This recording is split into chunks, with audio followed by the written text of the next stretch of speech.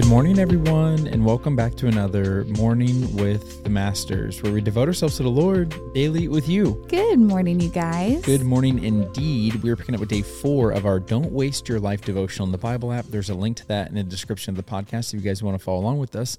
And as always, I'm going to read the scripture, then Tori's going to pick up with the Devo. Let's do it. The scripture is Psalms chapter 63, verse 3, and it says this: Your unfailing love is better than life itself. How I praise you. The devotional is titled, Living to Prove He is More Precious Than Life. It says, if God is most glorified in us when we are most satisfied in Him, then living for the glory of God must mean that we live to gladly make others glad in God. Our gladness and our pursuit of their gladness glorifies God. And since gladness in God is the greatest and most lasting happiness, pursuing it is also love. Since the same joy in God both satisfies man and glorifies God, we never have to choose between the motive to love people or glorify God. By gladly pursuing the gladness of others in God, even at the cost of our lives, we love them and we honor God. This is the opposite of a wasted life. To make others glad in God with an everlasting gladness, our lives must show that He is more precious than life.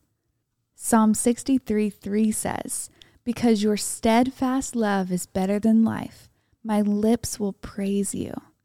To do this, we must make sacrificial life choices rooted in the assurance that magnifying Christ through generosity and mercy is more satisfying than selfishness. I think you need to read that again.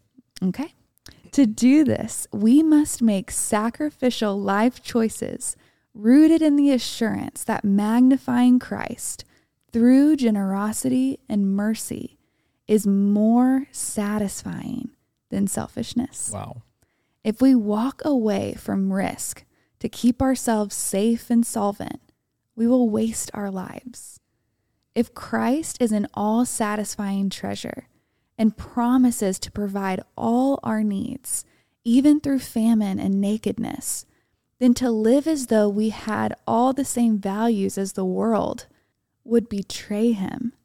I have in mind mainly how we use our money and how we feel about our possessions. I hear the haunting words of Jesus. Do not be anxious, saying, what shall we eat, or what shall we drink, or what shall we wear? For the Gentiles seek after all these things. In other words, if we look like our lives are devoted to getting and maintaining things, we will look like the world, and that would not make Christ look great. Dang, that's convicting. It's so good. He will look like a religious side interest that may be useful for escaping hell in the end, but doesn't make much difference in what we live for and love here. He will not look like an all-satisfying treasure, and that will not make others glad in God.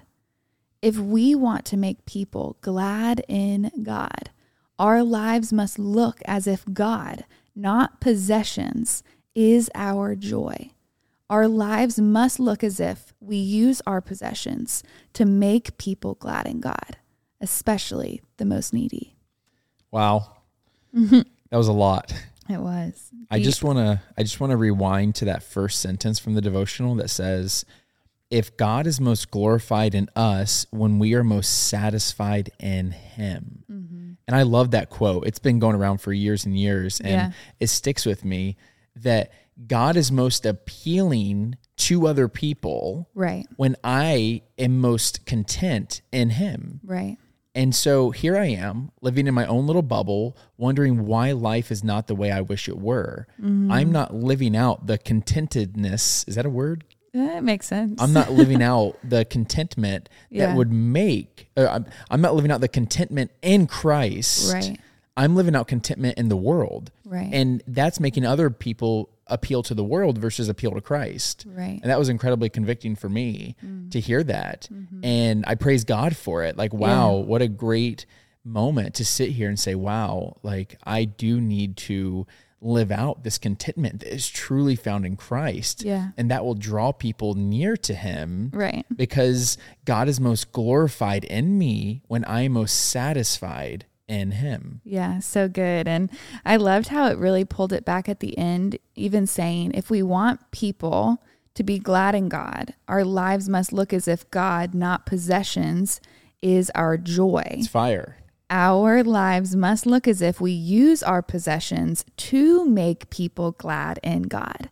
And so it's not making possessions the enemy. It's saying if we are blessed with possessions, what are those possessions doing to glorify God and make people more glad in God?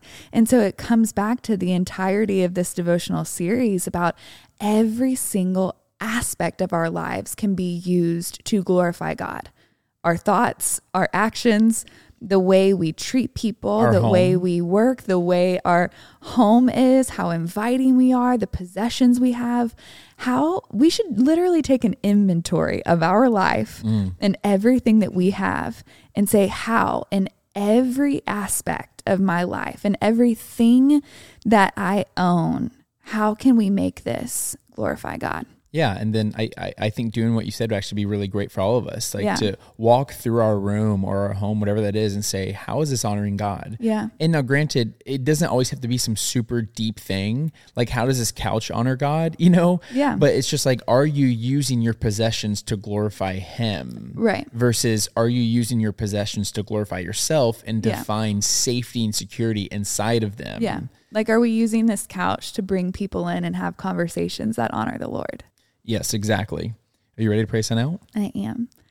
Dear Heavenly Father, Lord, thank you for this conviction. Thank you for this reminder, Lord, that as we are most satisfied in you, Lord, that is when people are going to be drawn unto you. That's when people are going to be glad in you. Lord, would you open our eyes so that we can see how each and every aspect of our life can bring you glory and bring people into your presence.